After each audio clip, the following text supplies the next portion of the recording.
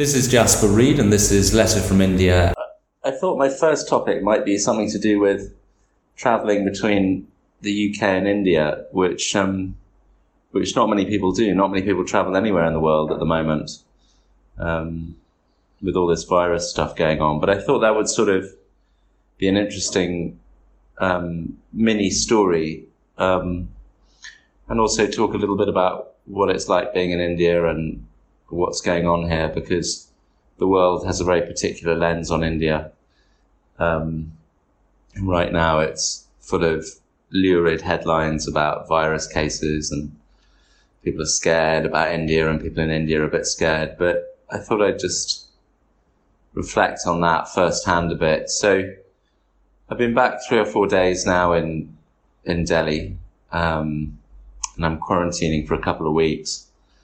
I actually went for a walk this morning, which I'm not sure I'm allowed to do, but I wanted to see the street dogs. And Elsa Reed wanted me to report back on all the animals that she's named and knows and loves and feeds. So I've seen Mika, I've seen Coriander, I've seen Apollo, and I've seen the junkyard puppy that's grown up into a dog since we were away. And I've reported that back. So I felt that was more important than being quarantined and locked down and the rest of it. I think increasingly I feel like so long as one's safe and had tests and you're kind of confident in your own abilities, then you should interpret all of these rules, because otherwise you'll be a prisoner, and who knows how long that will last. But anyway, been here a few days. The flight back was sort of interesting. It was full of rules. I think there were half a dozen forms you had to download and complete, and tracking apps and affidavits and all sorts of stuff. And I can't really help thinking that the more you do of that, actually, the higher the risk is. It's like airport security. They add things, and you feel like it just creates a muddle, creates a lot of brain damage for everybody. But I did do all the forms, and there was a scrabbling around thing. The key thing was having a COVID test, a negative one, obviously, for India. So I did that with the NHS, and that was kind of a process in itself, because you couldn't get one unless you had the symptoms. And I know you shouldn't say that, but, you're being asked to test. So it took me ages, and they sent me a home test, which I duly did, and I posted it in a small village in Warwickshire, and then they lost it, and then they found it, and literally on the day I was travelling, they sent me a text message saying, your test is negative. But of course, that would have been useless, but fortunately, because it didn't have your name on or a date, and the Indian authorities wouldn't have recognised it. But fortunately, I'd taken precautions by getting a private test with a friend who happened to have set up a clinic in London, which was lucky. And that was in my hand, and it had information on it. And you paid money and you got it. So, I'd assembled all my paperwork, and I got up really early. I left Megan kind of in the dead of night from Pimlico in the flat we were staying, and got to Heathrow, which was dead. And Heathrow was, I don't know, it was weird, everybody queuing up and really tense check-in staff. I got into an incident with a poor woman who was travelling back to China. She was English, she had 2 young girls. I mean, they must have been 3 and 4. And she couldn't make the Chinese health app work, and she was getting more and more panicky, about to miss her flight. And none of the airport authorities, none of the Air France people were helping her. So once I checked in, I thought, well, I got to help her. And I kicked up such an enormous fuss with Air France, and, I was getting the usual English, don't raise your voice to me, step away, sir, all of this. But I think I found, actually, that was my first observation on the trip, was when people are scared and they're all lined up with their masks, it just kind of exacerbates the whole thing about, no one will say anything, no one will do anything, everyone will follow the rules. And that's what personally I think is the most pernicious thing about this virus and the associated rules, is it basically turns people into prisoners. Before they know it, it kind of institutionalizes them. And then something as obvious as helping a young mother with her children going to China on her own, and many people in that queue knew what that was like. Suddenly people don't do it. And they don't do it necessarily in the best of times, but literally no one was helping her. Anyway, I felt good about helping her, but I was sort of thinking that I won't even start my journey because some policeman will turn up and then there'll be a problem. And anyway, it didn't happen. So I got through, and I'll get to the end of the story later because it was actually easier at the India end because just people's attitude in England was just so officious and lots of little bureaucrats. And of course, if you're the security guys or the check-in people, the rest of it, and you have a slightly kind of officious tendency, this just makes it worse. This is like manna from officialdom heaven for these little bureaucrats. But anyway, I got through and I took a flight to Paris that was pretty easy, really. I mean, I sort of nodded off because I got up at 3 a.m. or 2 a.m. to leave. And it was quite nice being in Paris for 2 minutes. I called my father, who's in the Dordogne, and it was nice to be on the same time zone and sort of be around French stuff and, talk a little bit of French, at least to get my water and get on the plane. And actually boarding the plane was fine. They took documents and, of course, the embassies are telling the airlines to do stuff. The airlines are having to fill forms in. Everyone's desperate they don't get caught out and, the airlines are fined or the embassy's told by the central health authorities that, they can't do what they're doing. And anyway, so everyone's sort of covering themselves. Anyway, I got through and it was great getting on that Air France flight. It was a brand new plane, a Dreamliner. When I flew out of India before, they'd managed to find the oldest plane in the Air France network, which they packed in with seats for these evacuation flights. I mean, no one's making money in airlines, so if they can jam people in. So, it was pretty true that the amount of people trying to leave India is a lot greater than the number of people going into India.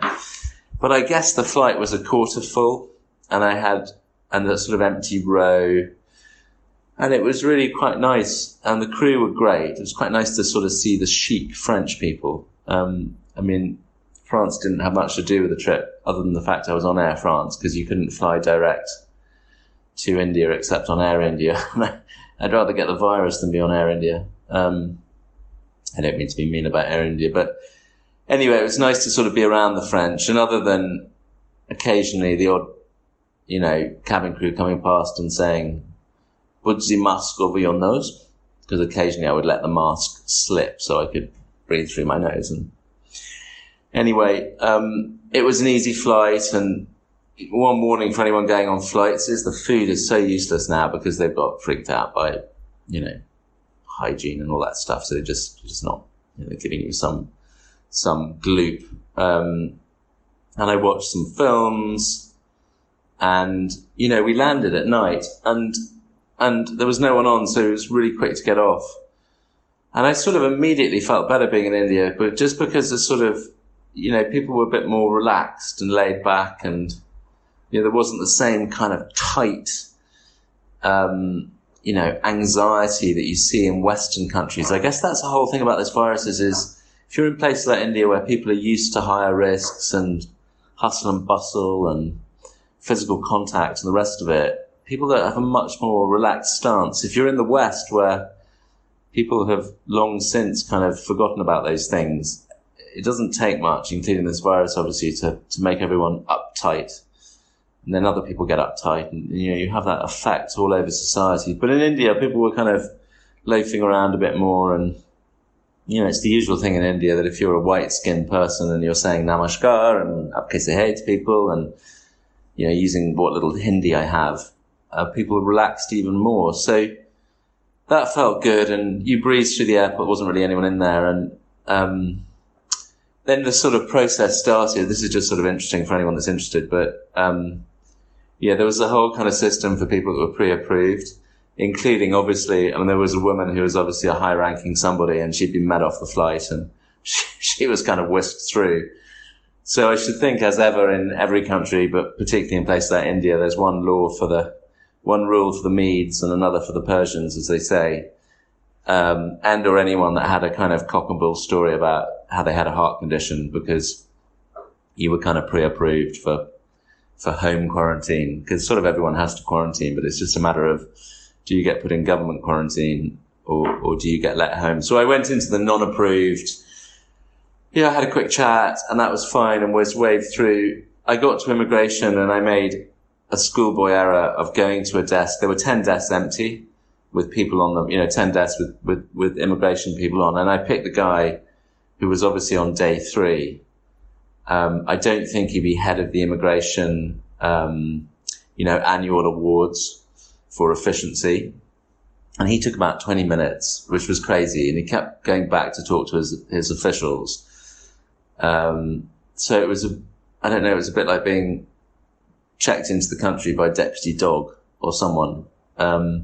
Anyway, I bit my tongue, because the key, obviously, with anything all around the world in India is patience, which I'm not necessarily good at, but I have got better at it in India. So anyway, then we got through, kind of breezed through customs. Everyone was relaxed there, sitting with their feet on desks. I don't think they particularly care about what's coming into the country.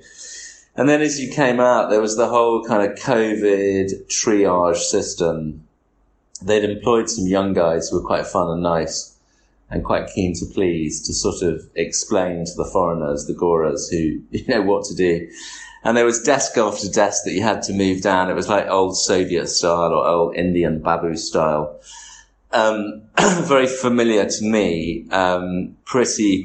Probably pretty daunting for people. I helped a couple of French guys who were sort of having a fit.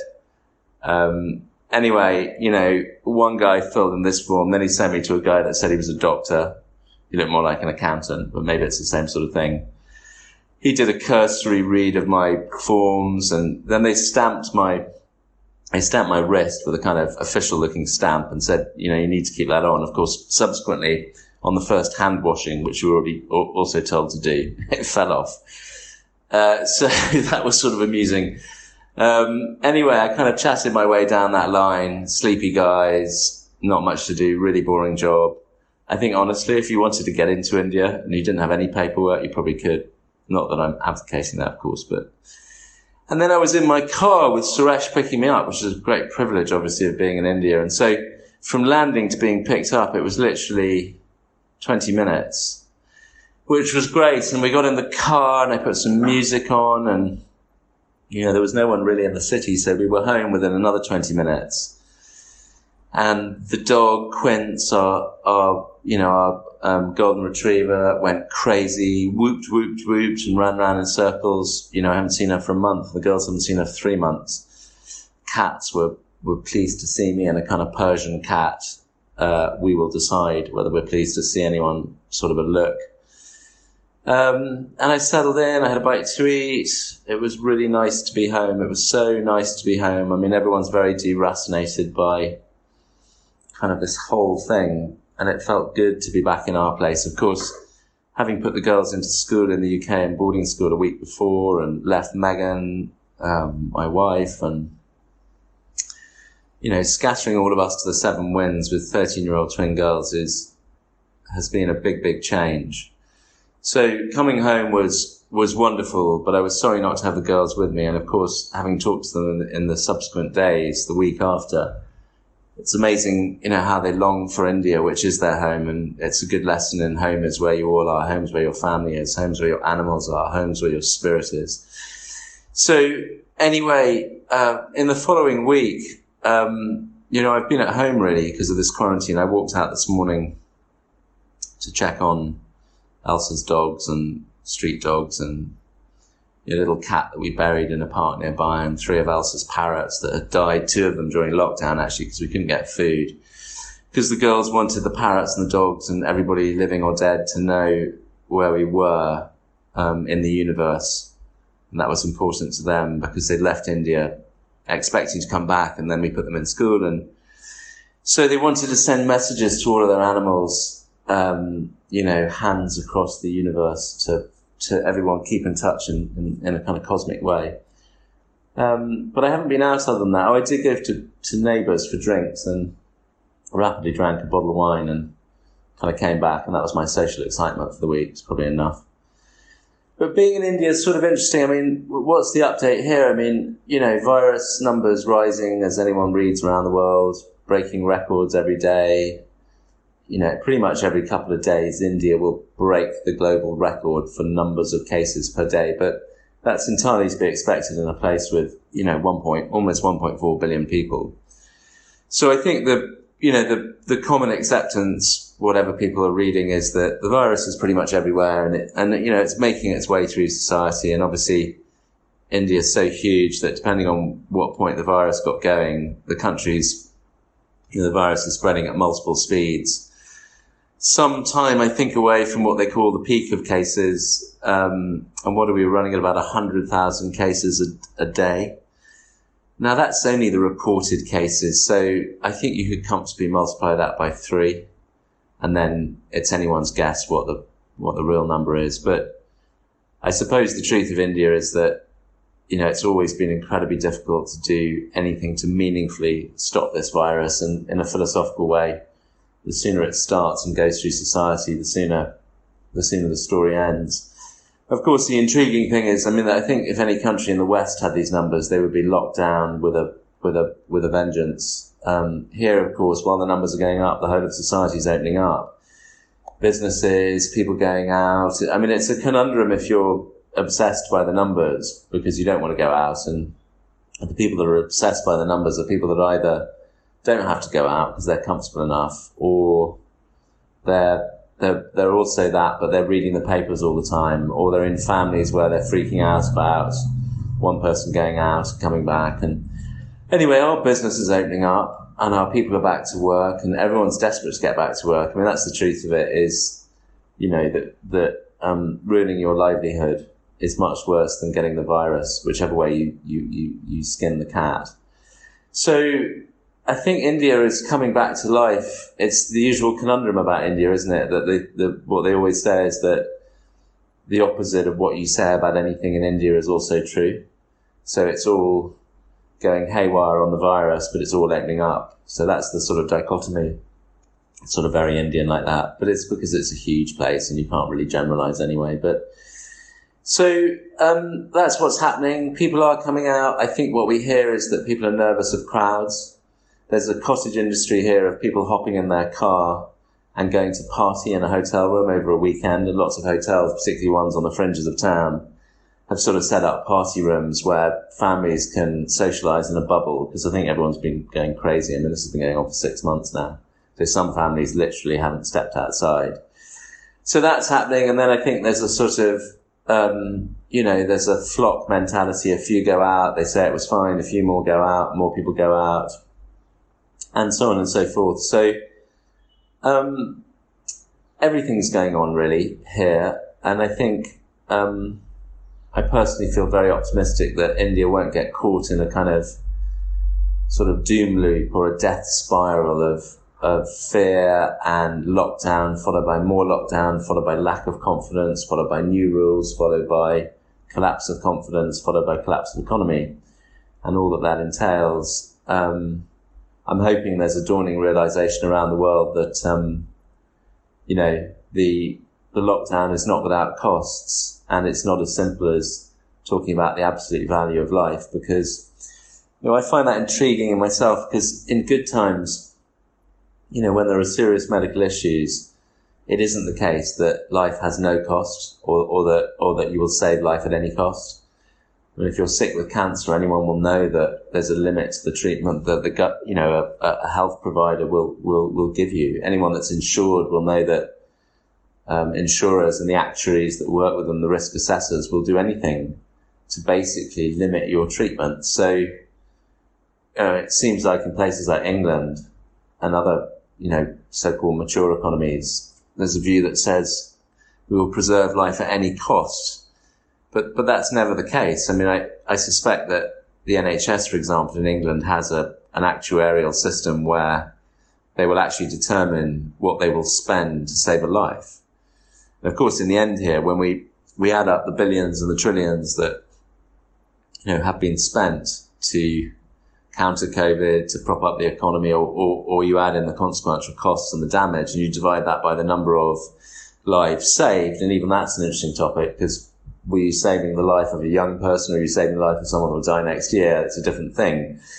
But anyway, even if you took the numbers you've apparently saved and you divided that into the billions and the trillions, it's a huge cost per person. So, I think in India, just leaping back to India, no one can afford to do that. It wasn't in any case affordable to spend billions and trillions on saving lives. The government will say they're spending it, but it's not really being spent.